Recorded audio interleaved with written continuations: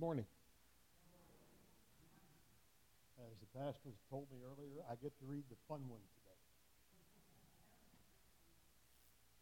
It isn't?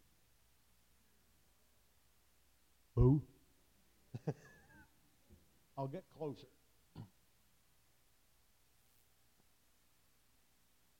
Comes from Ephesians 5 and 6. It's on page 829 in your pew Bible. Excuse me. Submit to one another out of reverence for Christ. Wives, submit yourselves to your own husbands as you do to the Lord. For the husband is the head of the wife, as Christ is head of the church, his body, of which he is Savior. Now, as the church submits to Christ, so also wives should submit to their husbands in everything. Husbands, love your wives just as Christ loved the church and gave himself up for her, to make her holy, cleansing her by the washing with water through the word, and to present her to himself as a radiant church, without stain or wrinkle or any other blemish, but holy and blameless. In this same way, husbands ought to love their wives as their own bodies. He who loves his wife loves himself. After all, no one ever hated their own body, but they feed and care for their body just as Christ does the church. For we are members of his body. For this reason, a man will leave his father and mother and be united to his wife, and the two will become one flesh. This is a profound mystery, but I'm talking about Christ and the church. However, each one of you must also love his wife as he loves himself, and the wife must respect her husband. Children, obey your parents in the Lord, for this is right.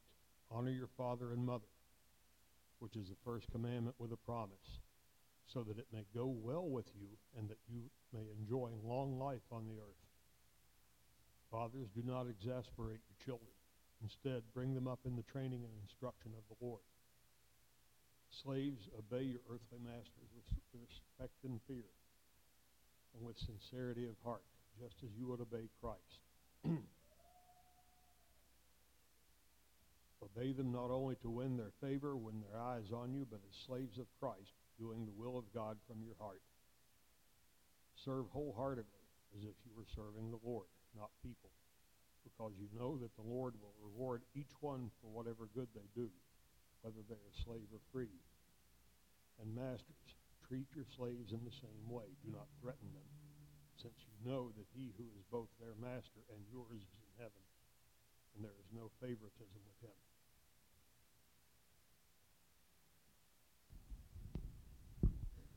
Good morning. How's everybody today? Well, a lot of us here today. That's a good thing. Must be spring, right? Everybody's coming out of the woodwork.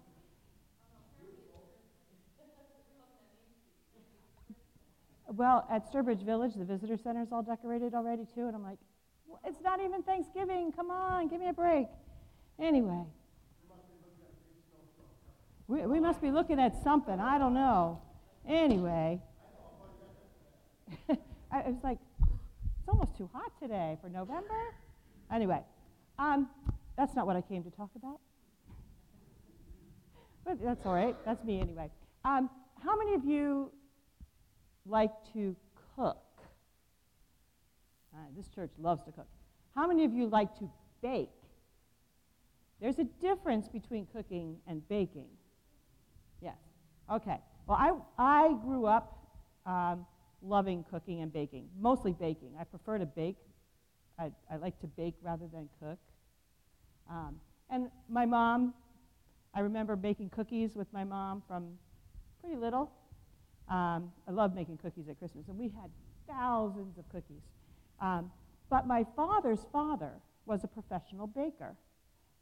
When I was born, he was living in Florida, so I didn't see him too often, but when he'd come up, we'd always bake. And he would make Danish and all kinds of fancy things, and it was just so cool to just watch him make these things and try to get him to write down the recipes so that we could make them. And I am very fortunate that I have one of his cookbooks. It's kind of in bad shape because it's been through the war, but literally. But in it is a recipe. Oops, wrong side. It's hard to tell right from the top. For one of the recipes that I still use today. It makes this. So my recipe has been modified because his recipe, well, let me tell you what my recipe calls for. My recipe calls for 3 pounds of raisins, a pound of citron, 8 ounces of orange peel, 8 ounces of lemon peel, 8 ounces of cherries, 8 ounces of pineapple, and 8 ounces of nuts. But it also calls for a pound of flour, a pound of sugar, a pound of butter, and 10 eggs, and a lot of stuff. It makes 10 of these, okay? His recipe calls for 12 pounds of sugar, 12 pounds of butter, 15 pounds of flour. So you see, we cut it down a lot. But it's really cool to have the original recipe that we could cut down to something that's a little more manageable. And as you can see, mine has been well loved over the years. And it's just such a cool thing to be able to have a recipe. And it's a complicated recipe. There's a lot of stuff in this, and you have to make sure you get the things right. So when you bake, it's important to follow a recipe. When you cook, you can kind of, I'll throw a little of this, I'll throw a little of that in, and it usually turns out okay. But when you bake, you have to kind of follow the recipe. I started baking with my children when they were little, and I've started baking with Ben already.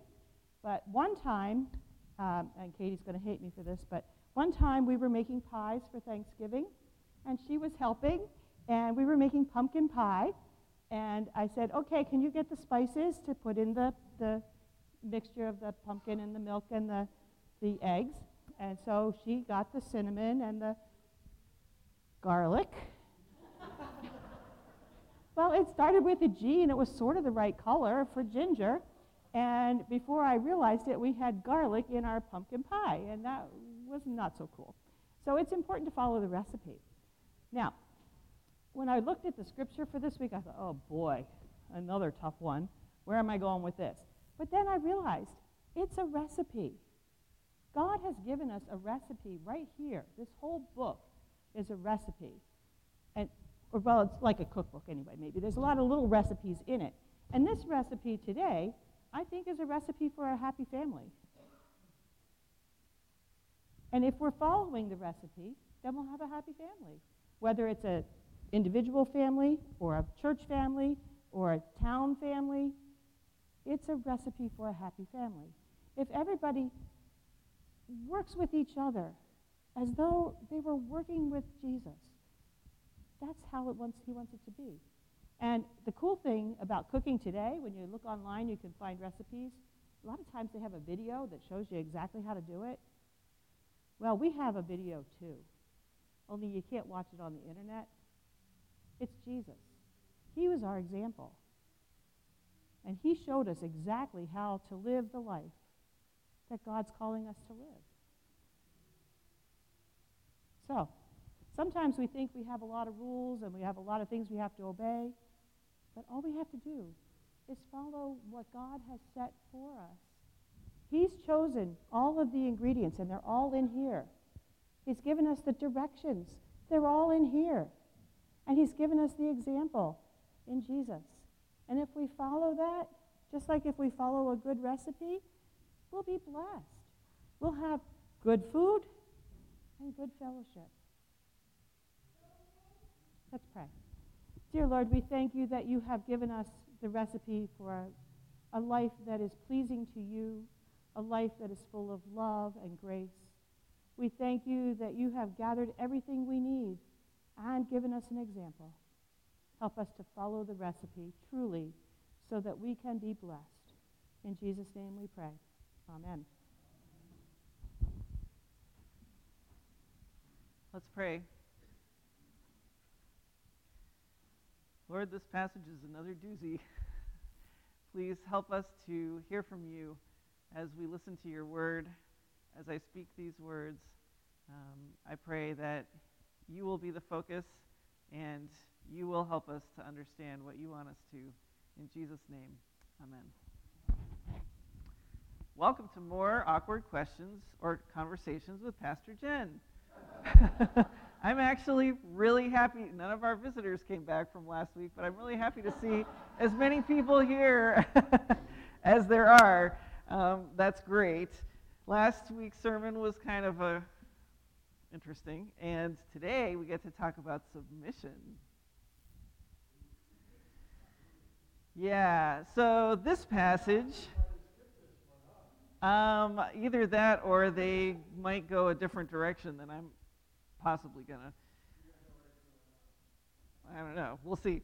So this passage is famously known as the Household Codes, and what the outline looks like, if you read it from chapter 5, verse 21 through chapter 6, verse 9, as we did, it looks like the outline is: wives submit, children submit, slaves submit.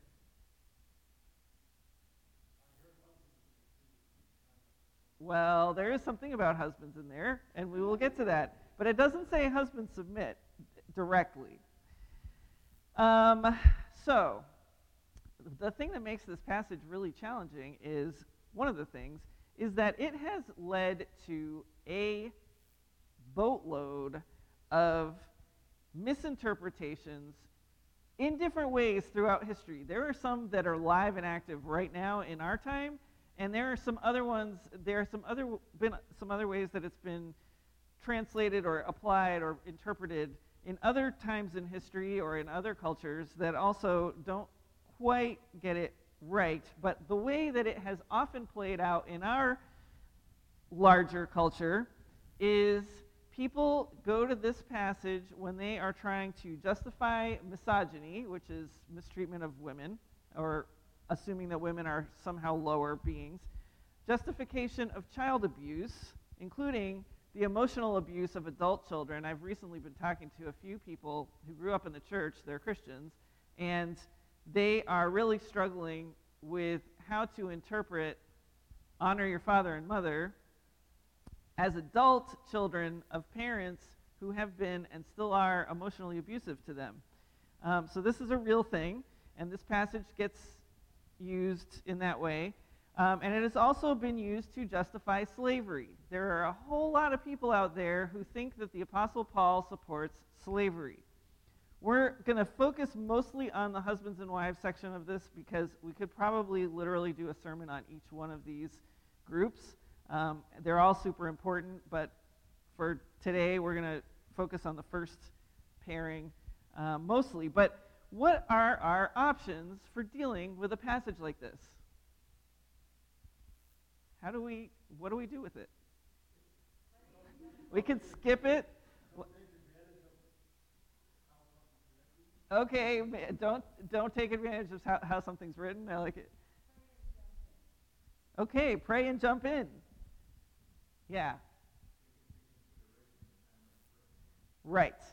Also taking into consideration the time it was written,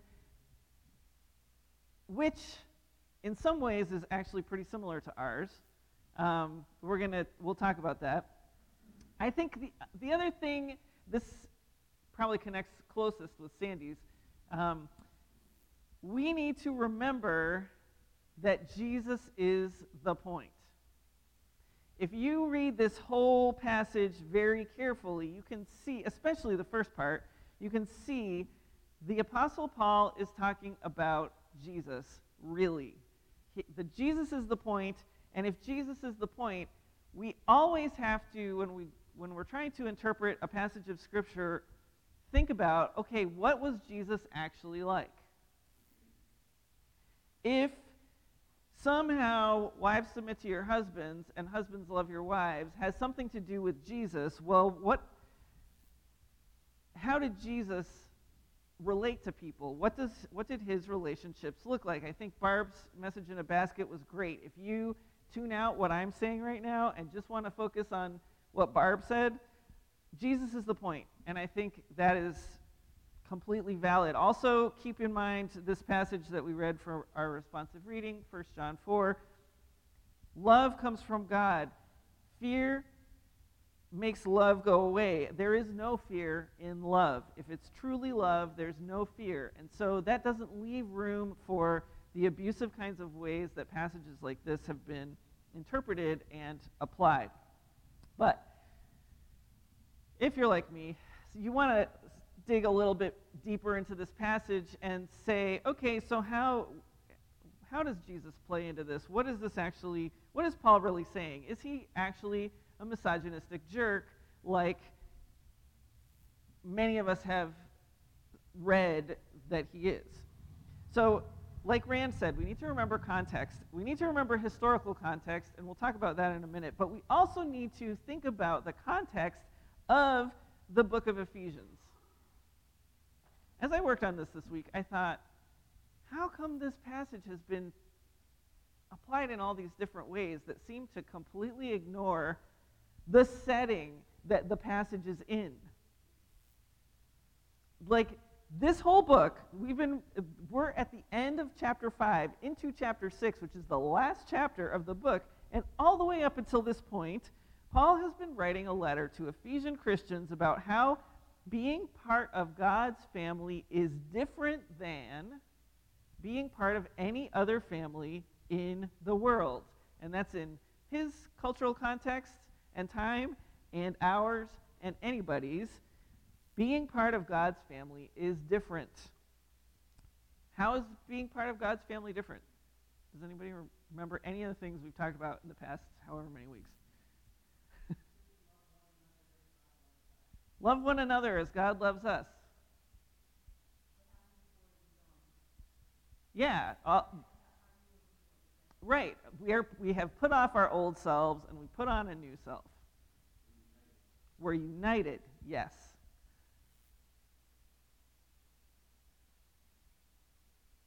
One of you looked like you were about to say something, but here's some other things that Paul has been saying in this book. We have a good Father who dearly loves us, all of us. We have been reconciled by that Father, with that Father by the death and resurrection of Jesus Christ and our trust in him. We have been reconciled to each other without distinction. That means regardless of gender, age, race, social status, wealth, we have been reconciled to each other and to God through Jesus Christ. All of us. We have God's own Spirit. If we have trusted in Jesus, we have God's own Spirit merging with our spirits to empower us to think like Jesus, speak like Jesus, act like Jesus.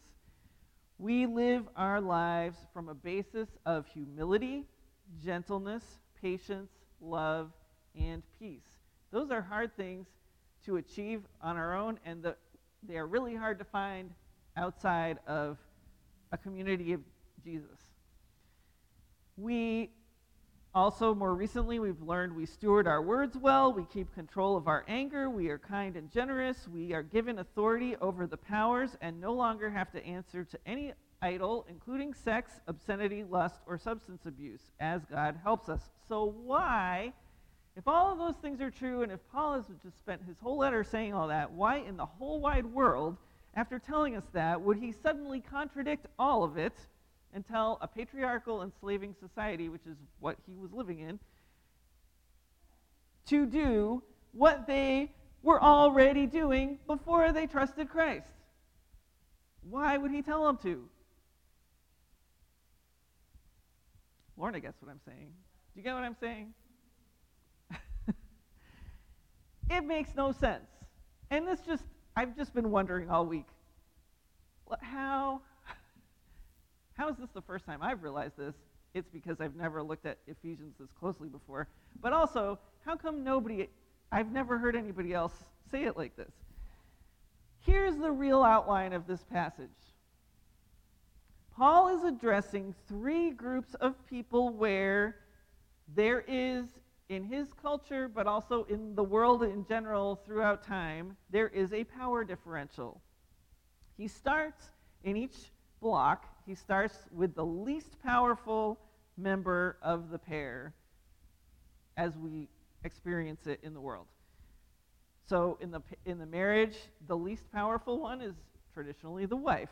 In parent-child relationships, the least powerful one is the child. And in slave-master relationships, the least powerful one is obviously the slave.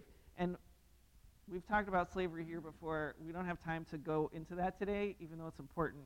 So we will interpret the slave-master part as bosses and employees. But there are different ways that you can unpack that. So this is the outline. Paul starts with the least powerful member of the pair, and he tells them to do something which, if you don't read any of the rest of the passage, or if you haven't read any of the rest of the letter, it sounds like he's telling them to do something obvious, which everybody expects these people to do. Of course, wives submit to their husbands, of course. Children obey their parents, of course. And actually, there's a one of the 10 Commandments says to, and of course, slaves obey their masters. But then he flips the expectations and he addresses the more powerful member of each pair with instructions they would not have considered. So, Paul is not faking people out in the sense that he really does mean, in some way, and we'll unpack this a little bit, he does mean wives submit to your husbands, children obey your parents, and employees obey your boss. But he's not only saying that. There's more to it than that. And so what he's kind of doing is saying, kids, the 10 Commandments tell us to honor our parents, and we should do that. But parents, specifically fathers, make sure you are parents worth honoring, who teach your kids to follow Jesus too, and live like the children of God that we are. Don't exasperate your children to the point that they don't want to have anything to do with you. Honor your children. Yes, you're their parent. Yes, you have authority over them, but treat them in a way that is not going to make them run for the hills when they are free to do that. Slaves or employees, do your work as if you're doing it for Jesus, whether your boss is around or not. The boss, in this case, is sort of irrelevant because you're doing what you need to do for Jesus. It's interesting, our passage actually doesn't say, do exactly everything your boss says. It says, obey your boss as in the Lord and do what is right. So the idea is really Jesus is the one that you're answering to, and that should honor your boss. Hopefully your boss is a good boss. But then he says, bosses, treat your employees the same way. That's crazy. Do not threaten them, since you know that he who is both their master and yours is in heaven, and there is no favoritism with him. So it's almost like Paul's saying, bosses and employees, listen, it might seem like there's a power differential here, and for practical purposes, accomplishing whatever the work is that you're trying to do, there is. But actually, in Christ, both of you are answerable to Christ, and you are equal. So bosses, do not abuse the people that you are the boss of. In old school patriarchy of the Roman Empire, women, children, and slaves were property. Wives submitted to husbands, children honored parents, slaves obeyed masters, or else. This is not about love. There is fear in this. In contrast to there is no fear in love, there is no love in this type of fear. So what Paul is saying here is actually, it doesn't to our ears, partly because of how people have misused these passages to mistreat people, but what Paul is saying here is actually subversive to the status quo of both his time and ours. It is empowering for the underdogs in each of these sets of people, believe it or not. So now we're going to transition into the husband and wives part. But first, let's notice verse 21. It says, submit to one another out of reverence for Christ. Here's a little note. I had a conversation with Ron about this week. Last week, when we read our passage, Ron was reading his out of the Pew Bible, which is an older version of the New International Version, which we use. The Bible on this lectern is a newer version. In the Bible, in the NIV version, both of them, you will see a little heading. And those headings in any version of the Bible are not part of the Bible. They are something that translators have put in that is to help you figure out what part of the Bible you're reading. Maybe you're looking for, it says somewhere this, oh, here's a heading maybe it's in here. But they're not inspired scripture. The translators are making an interpretive decision, and they put the headings in there. In the old NIV, the heading goes after submit to one another out of reverence for Christ. So you're reading all the stuff we talked about last week about not being immoral and not swearing and not telling dirty jokes and all that stuff. Submit to one another out of reverence for Christ. And then there's a heading, and then it goes into wives, submit to your husbands. And it feels like there's a break. But that's not how the Apostle Paul wrote his letter. And in the newer version of the NIV, they have moved where that heading is, which is good. So submit to one another out of reverence for Christ is the heading for this section of Ephesians. We just talked before this about unhealthy, ungodly habits and practices, and about filling ourselves up instead with the Holy Spirit, who changes our perspective from cursing and carousing to gratitude and singing. And so it's like Paul is saying, okay, from that place of self-sacrificial, loving, Holy Spirit joy and gratitude, everybody in this family of God submit to each other out of reverence for Christ. Everybody. All the everybody's that he's been talking about, there being no distinction between in the last 4.5 chapters. And so then it's like he's saying, now, so submit to everybody, out of reverence for Christ. Now I'm going to give you some examples of what that looks like. So, husbands and wives. Note to single people. This sermon is still for you. Last week's was also for you, even though we talked about sex and how God's intention for it is within a covenant of marriage. Everybody in the family of God, defer to everybody in the family of God out of respect for their and your identity in Jesus. This particular thing for husbands and wives is an illustration of that. So, therefore, everybody submit to everybody. Therefore, wives, you would defer to your husbands the way that you would defer to Jesus. Here's something to know about the cultural context of Paul's time, and especially of Ephesus. And I apologize in advance. This is going to be a little bit of a longer sermon, but I think it's important. We need to know what we're talking about here. So, in Ephesus, as we've already said a couple times, there was a religion to the goddess Artemis or Diana. She was a fertility goddess, and we get hints from other letters of Paul to Timothy, because Timothy was the pastor of the church in Ephesus, that some of the women in Ephesus were a little rowdy and extra feisty, which isn't necessarily bad, but you can imagine that in a culture where patriarchy dominates, but there's a town where a certain type of pagan feminism is really important, relationships between men and women are probably pretty tense. And so it's kind of like Paul is saying, look, wives,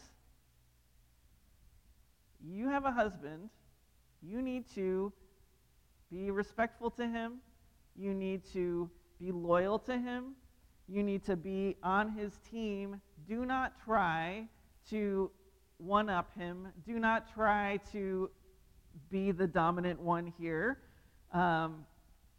Also, in a broader culture where patriarchy is a thing, If wives are expected to submit to their husbands, whether they do or not, Paul is distinguishing this.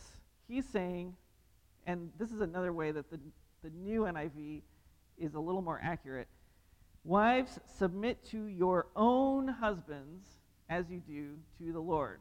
Important. He's not saying, women, submit to all men all the time because you're not as good. Sorry. Tough luck. He's saying, wives, consider how you would interact with Jesus and interact with your own husband that way, with that kind of respect, with that kind of openness to who he is and who he's becoming, in a way that can help him to accomplish what he needs to accomplish in the world, but also become the man that God is transforming him into.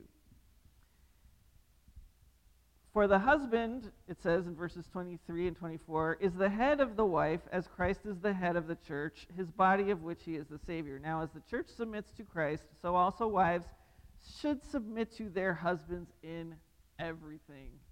Good grief. It helps a little, at least, to know that this doesn't have to mean one individual woman has to submit to all men in everything. But something else that might help, which is new learning to me, is what the term head means in the way that the Apostle Paul uses it, and not just in this letter, but across his letters. And I'm going to give you a name, and I'm going to spell it.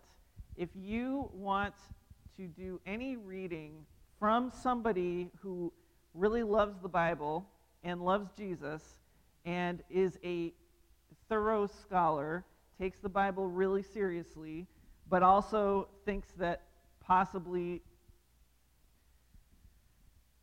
cultural and status quo dynamics have affected how we interpret things, there is a woman from Australia named Marg Moscow, and her first name is M-A-R-G, and her last name is M-O-W-C-Z-K-O.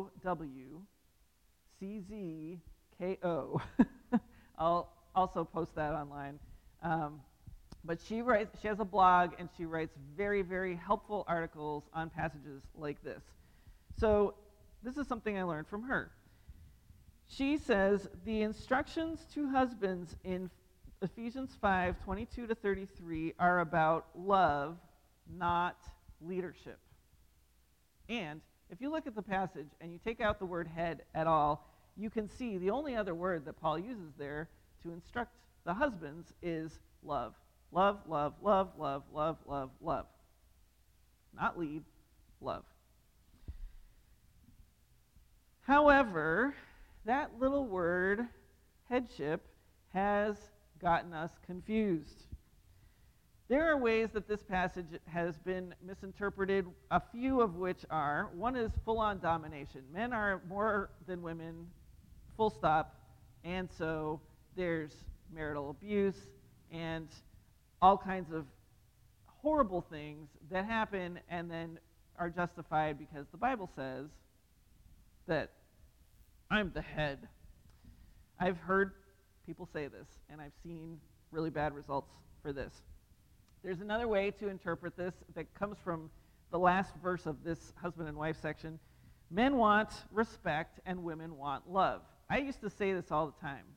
This used to be how I would justify this passage when I hadn't spent as much time with it, with the Holy Spirit, and I thought, yeah, men typically want to be respected and women do typically want love, but I have since realized that I don't feel loved if I don't feel respected.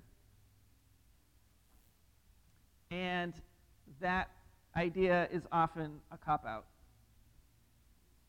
Because you can call a whole lot of things love that are not loving and not respect the person. And I suspect that men don't necessarily feel respected if they don't know that there is some love behind it, some kind of support and desire for well-being.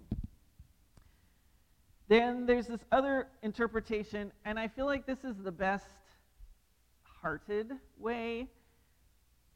Men and women are equal members. The husband and wife are equal members of the marriage. But when there's a disagreement and both have been praying, the husband's decision is the one that goes. We need to go with that. We don't have time to explain all the complicated dynamics of that, but I feel like if a husband and wife can't come to an agreement and they're both praying, just keep praying. If you're both listening to the Holy Spirit, eventually you're going to get on the same page, and it doesn't make sense to have an external, this is the rule. It's always the husband's choice.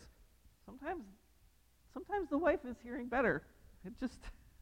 Sometimes that's the truth. Not always, but sometimes that's how it is. I think we use, this passage doesn't say anything about making decisions. I think we make it say that because that's the best way that we can come up with to understand why Paul is saying the husband is the head of the wife. Unless the head doesn't mean what we thought. So,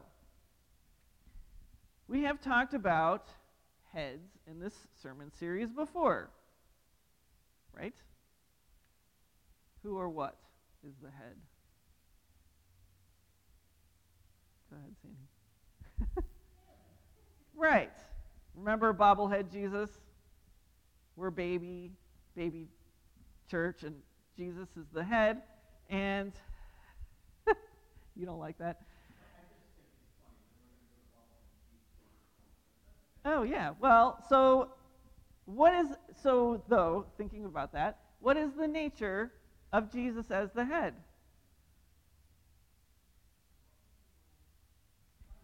He's the goal. God's nature is love. You said love too, right? To the point of what? Yes. If we are giving up yourself, if we are a baby body on Jesus' fully formed head, as we've said before, that is a whole lot of humility for Jesus to have, right?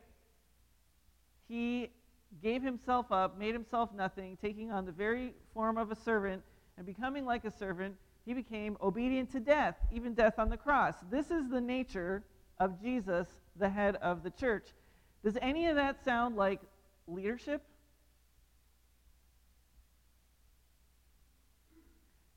Yes, by example. Right. So the word that Paul uses in this case is a Greek word, kephale. And he only uses this in two different passages, this one and in Colossians. And he never, even though he always relates it to Jesus, he's never using it to talk about leadership as in authority. He has other words, other Greek words that he can use for that. And he uses those words when he talks about leadership and authority. In English, when we talk about the head of something, we mean the boss. But in Ephesians and some of Paul's other letters, Jesus, when Paul talks about Jesus being the head, he's not in that case talking about authority. He is talking about connection and priority. So Jesus came first. When a baby is born, if the delivery is healthy and goes according to plan, the head comes out first. And in the creation story, the man was created first, but there wasn't a difference. We've talked about this in the previous sermon. There wasn't a difference of importance or level between the man and the woman in the creation story, even though the man was created first. He was just created first.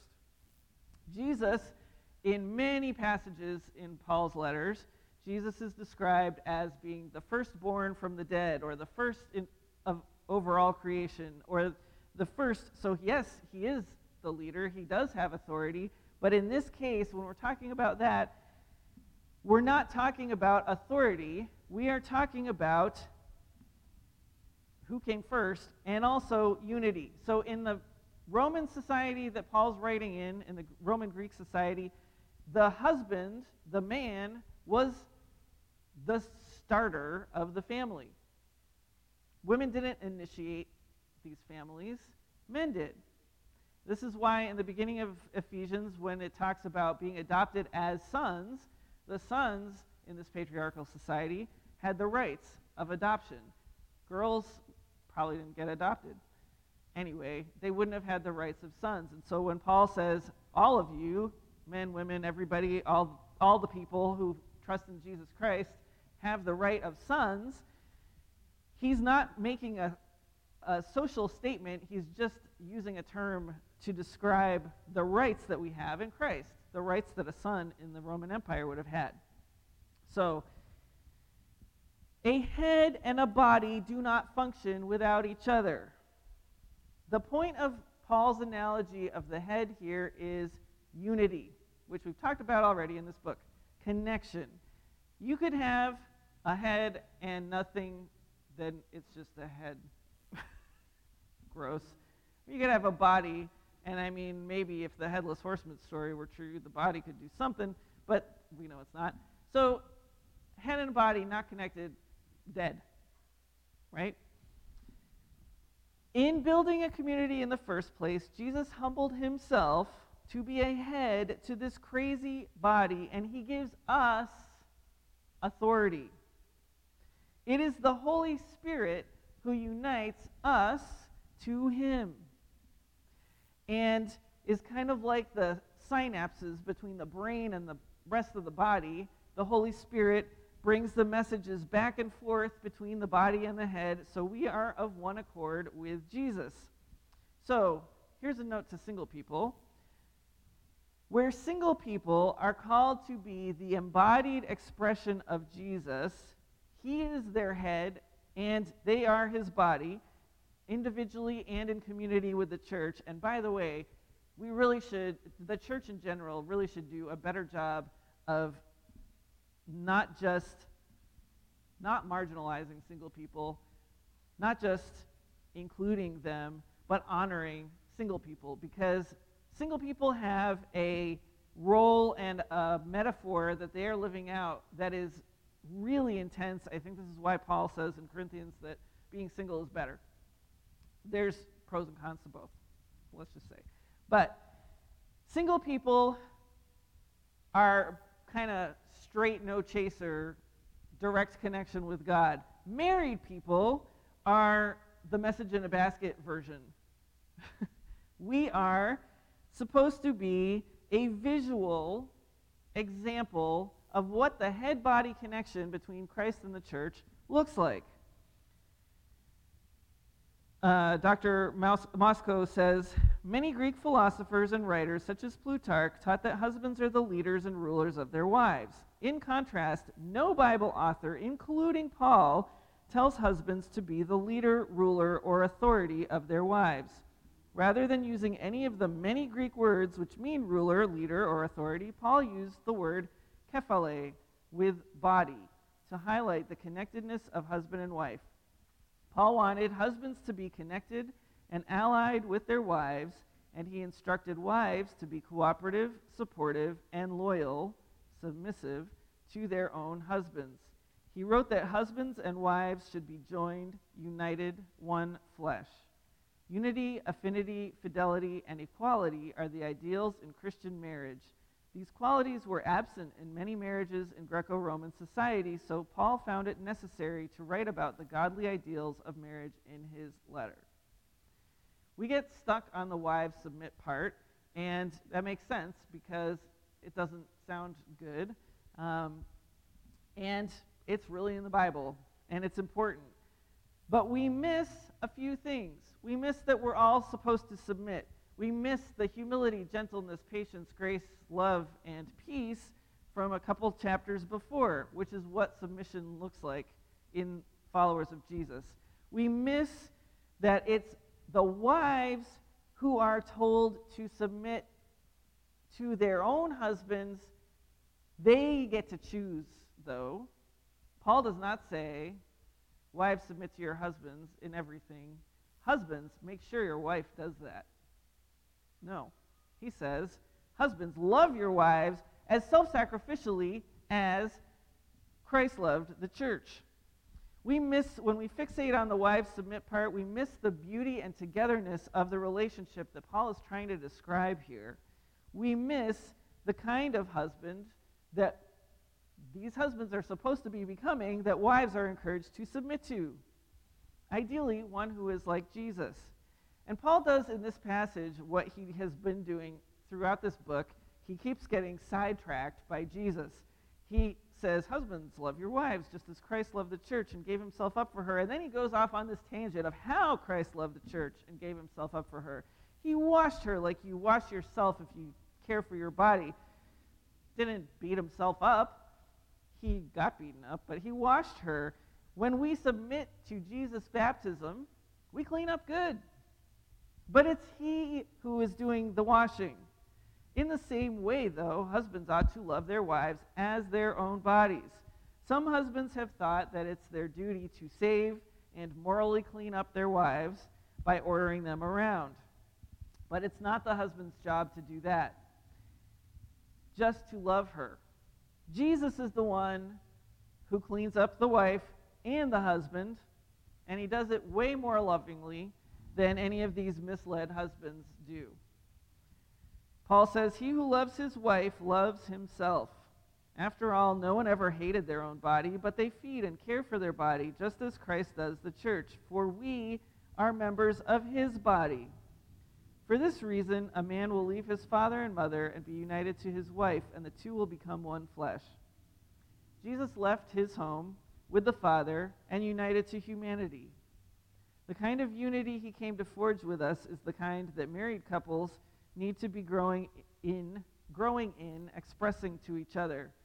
And that unity does not have a hierarchy. This is a profound mystery, says Paul, but I am talking about Christ and the church. It is a profound mystery. That is what we're talking about too. The mystery is Jesus, God himself, wants to be in a relationship with us where he came first and he leads the way in that sense, but there's not really a hierarchy. He doesn't actually want a hierarchy. When he wants a relationship with us where we're not obeying God, but we are operating in complete unity with our head by the power of the Holy Spirit. There's a difference. There, in the next two groups, which we don't have time to talk about, but children and parents and employees and bosses, those people are told to obey. But wives are not told to obey their husbands. We are to be mutually submissive to each other. We are to love each other. We are to respect each other. And we're to operate in this way that Christ and the church are supposed to operate, where the Holy Spirit is giving us what Christ wants us to do, and we're doing it. And we are representing humanity back to God. This is Jesus' prayer in John 17. This is part of it. And this is our prayer before we go to our communion hymn and the communion table. Jesus prayed, I pray for all those who will believe in me through their message, that all of them may be one, Father, just as you are in me and I am in you. May they also be in us, so that the world may believe that you have sent me. I have given them the glory that you gave me, that they may be one as we are one. I and them, and you and me, so that they may be brought to complete unity. Then the world will know that you sent me and have loved them even as you have loved me.